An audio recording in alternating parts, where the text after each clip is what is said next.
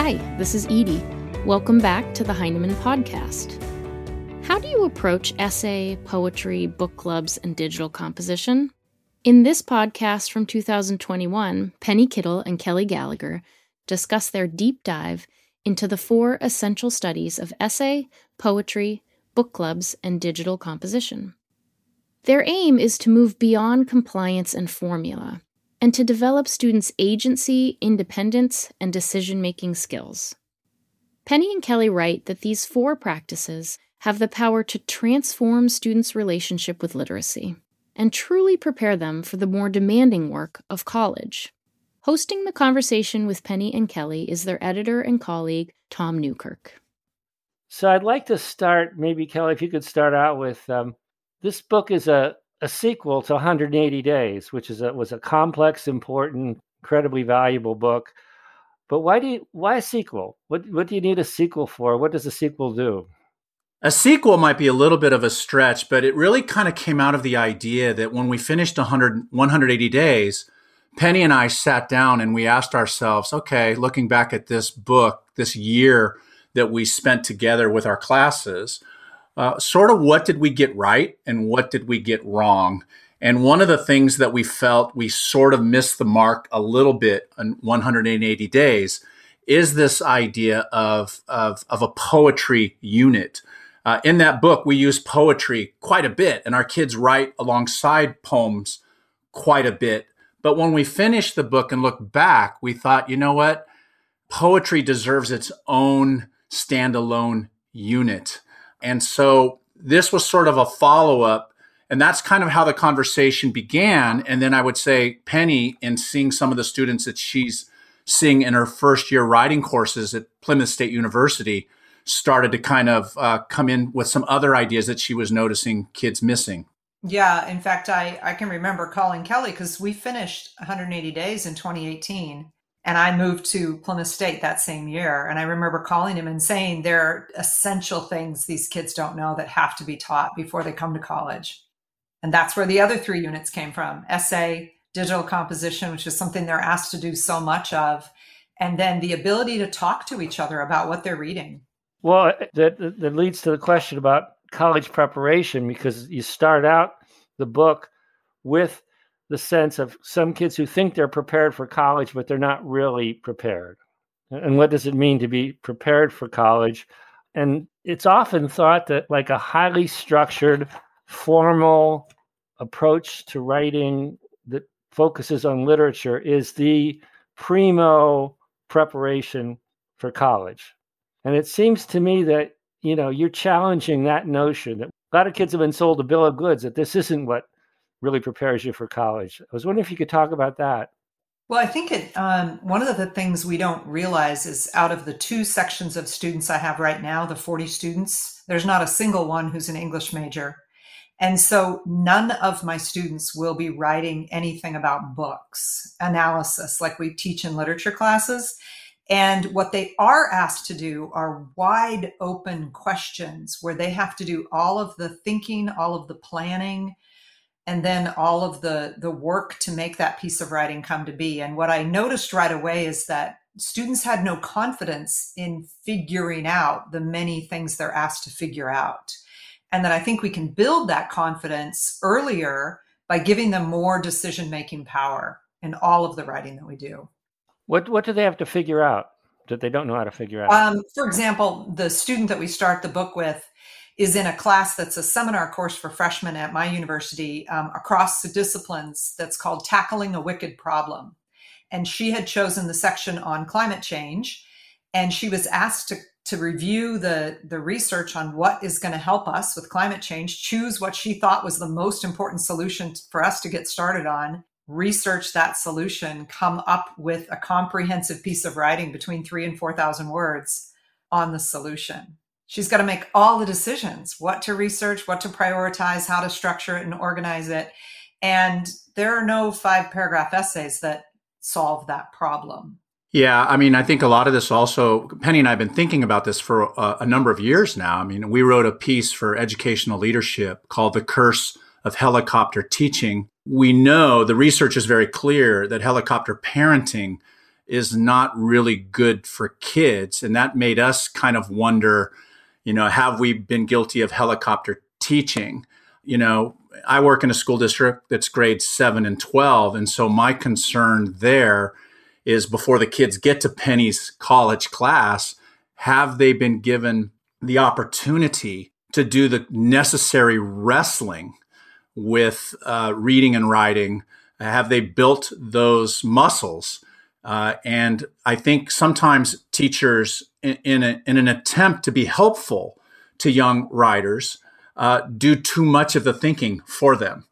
And then when they get to tackle a wicked problem, or as Penny and I were talking about earlier today, many, many universities have very wide open prompts. When they get there, these kids who got A's and B's in high school almost feel like they're ambushed when they get to the university because they can't do it. It sometimes seems like part of what you're teaching them is how to do moves as opposed to structures, rather than having like, here's a formula, here's a form, here's some moves you make as a thinker and as a writer. And these moves can go on forever and they can repeat themselves. Does that make any sense? I agree completely. One of the words that you used with us, Tom, as our editor, was options. And I think that's such an important word. Does a student have an array of options to choose from? Do they understand that there are lots of ways to begin a piece of writing, no matter what genre it is? And then do they know ways that authors have written those kinds of things so they can look at a text and say, oh, I see what this author's doing. They're introducing evidence here. They're adding an aside here. They're bringing us back to where they started at their closing. If they can name those things, they can use them across all different tasks.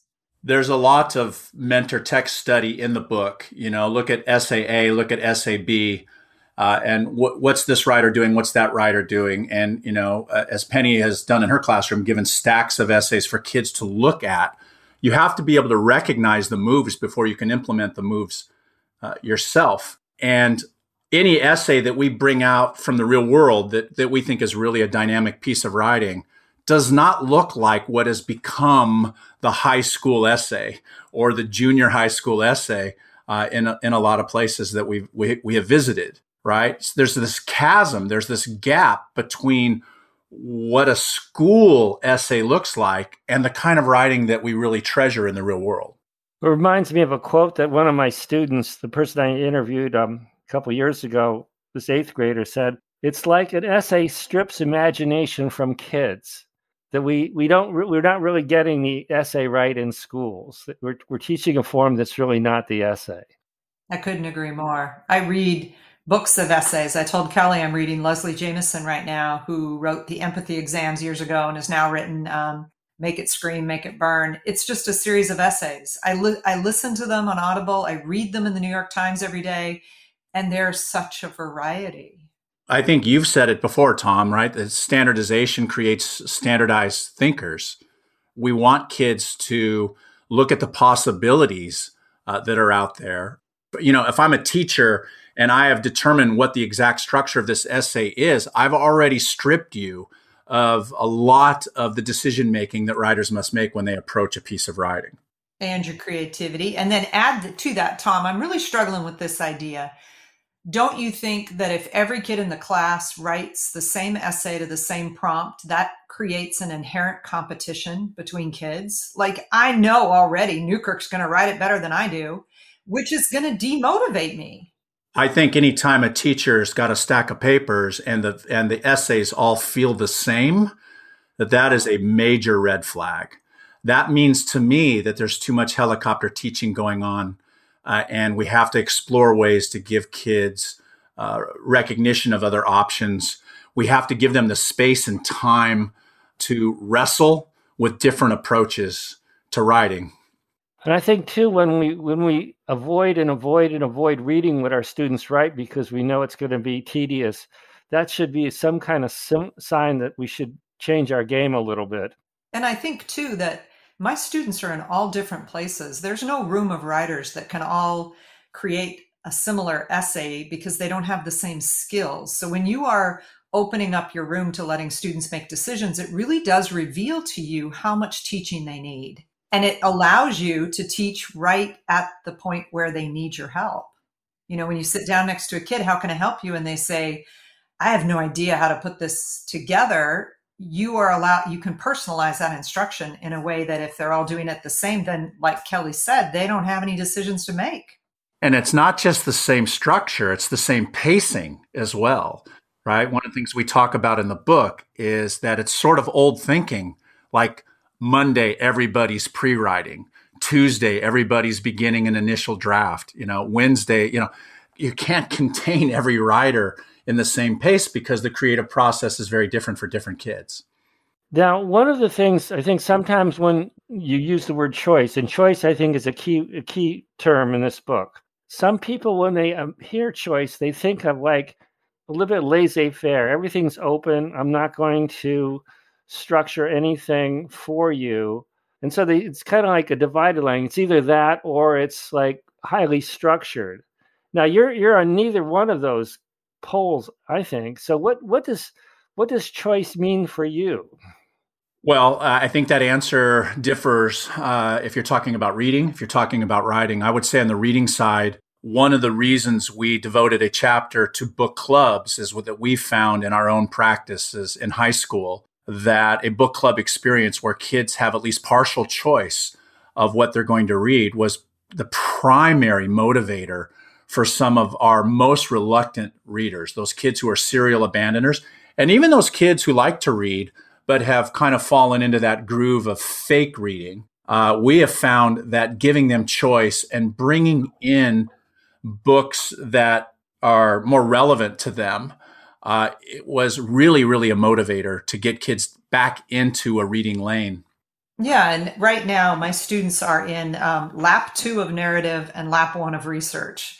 And what that means is that they wrote a nonfiction personal essay, and now they're writing a researched fiction piece. And what they're doing is practicing those same skills they learned in narrative to develop scenes, to develop pivot points or transitions between them, to think about the momentum of your piece. And they're using that to tell a ghost story that lives somewhere in the world. And most of them are choosing New England. And they're retelling the ghost story, but weaving in research. So it's the first time I'm really having them take research and have it supplement some of their own thinking, but they're doing it in this realm of fiction. So if you think about that structure means that the kids are all researching ghost stories. So there are similarities. It's not like you remove all of the guardrails. I want them to learn how to weave in quotes. So I'm teaching that in my pieces of my mini lessons. But I also want to ignite their imaginations. One student's writing about a cathedral that's filled with 1,000 skulls, and it's in Portugal, and it invites all of these voices of ghosts, while another kid's writing about the ghost at the corner house inn just down from the university. I mean, I put limits around what they're creating in many cases, but a nonfiction personal essay could be about anything. But a nonfiction personal essay has a form that we teach. And I would say a lot of kids came to me with this idea that writing in an English class is really about answering questions. It's really about extracting information to please the teacher. When you give choice, I love what Penny just said about igniting their imagination, but you're also honoring, their voices and their experiences. For me, the most reluctant writers I have are writers who feel like their voices were not listened to for many, many years. When you open up choice and student A is writing about her mother being deported, and you sit next to that kid and you're conferring with that kid, there is something that happens between that teacher and that student that's not going to happen with anybody else in the room, right? Because it's that kid's unique point of view. And I think when the kids are given the space to bring in that choice of what's meaningful to them, that really is a motivator for them to write. And it seems to you also surround the students with options of how they might write on those topics. So there's a richness of the community and richness of sense of options and choices and models. And so it's not in this void. Right. And so in one section of the book, we show 10 different essays or 9 different essays. This one's a circular essay. It begins with an anecdote. It does its thing. It comes back to an anecdote. That's very different than a list essay, right? we look at different writers, even one writer who writes in different directions depending on audience and purpose. And so showing students what these essays look like and having them sort of examine them and crowd around them and make, anchor charts of what they're noticing in the different structures. I mean, Penny, why don't you say a little bit about the sort of that micro study versus big study? Right. So we talk about one of the first practices that's important is the drone view of an essay. How is it all put together? What are the parts? And having kids really just tease those out of a whole collection of essays, a stack of 3 to 5 essays, and then look very closely at one paragraph and look at the moves that are made here. Look at this use of verbs. Look at the sentence structure variety. Look at the pivot point for the next paragraph. Those kinds of studies from whole text to small parts of a text help students rely on each other because they're doing these in small groups and we're wandering around listening to them, is transferred to their writing groups where they're sharing their work with a handful of kids that they stay with the whole semester or the whole year. And they learn from these other students different ways to think about writing something. I would say in my own practice that I was pretty good at like mentor texts, like small passage study. But the drone view, I think, in my own classroom came in very late and was extraordinarily helpful for my students to see the building blocks of how different essays are put together. And I think that has relevance when our kids are trying to decide how to put their essays together, right? So you might have this story written, in storyboard form, but should this part be first, or maybe you should rearrange it and this part be second? I think kids start to think in that direction when they take what Penny has referred to as the drone view. And it seems to me another resource that they have is you modeling or trying out some of these things yourself. And I think for me, one of the most interesting features of the book was when each of you are trying something new. And I think particularly, Kelly, when you tried on the multimodal composing, which is not something, Penny's done a lot more of it than you have. And you said on the developmental scale, she's here and you're here. What was it like to try that out? Scary. And some of that digital composition work that I did initially with my 9th graders and 12th graders, I had to cede my power in the room. I had to say, you know what, there are kids in this room who know how to do things better than me. So if you want to learn how to do X, you're over here in this group. And if you're over here, if you want to learn how to do Y, you're over there in that group. And then I would sit in the groups and I would try to learn, another move that I could make in iMovie or something like that. One place where it was really evident, that I had to go outside of my comfort zone was when Penny said to me that, if you teach poetry, it's like teaching an essay. If kids are going to write, you have to write. And so if we're going to teach poetry, we should look at the newly revised Bloom's taxonomy, which has put creation now at the top of the pyramid, right? And so much like you wouldn't ask a kid to do writing without doing that writing yourself as a teacher, this applies to poetry as well. And so I think that's one of my favorite sections of the poetry study in the book is that I did a poem, but it's not just, hey, look at Kelly, he wrote a poem. It's as a teacher, what did that process teach me about going into my own classroom and teaching kids, inside of a poetry unit. And I wouldn't have done that had my co-author not pushed me.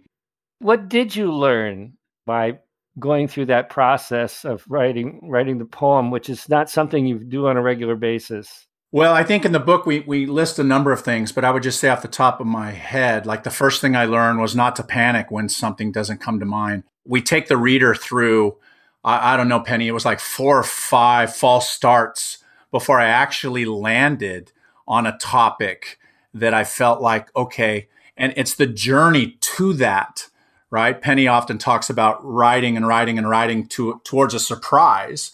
And so it took me, 3 days of kind of wrestling with it before I even got to a topic that I felt comfortable. Oh, this is where I want to go. The other thing I would suggest is, as it's very common when we have kids in writing groups, is when I had a draft and Penny gave me mid-process feedback or coaching suggestions on that poem, that immediately that poem moved to a much nicer, better place.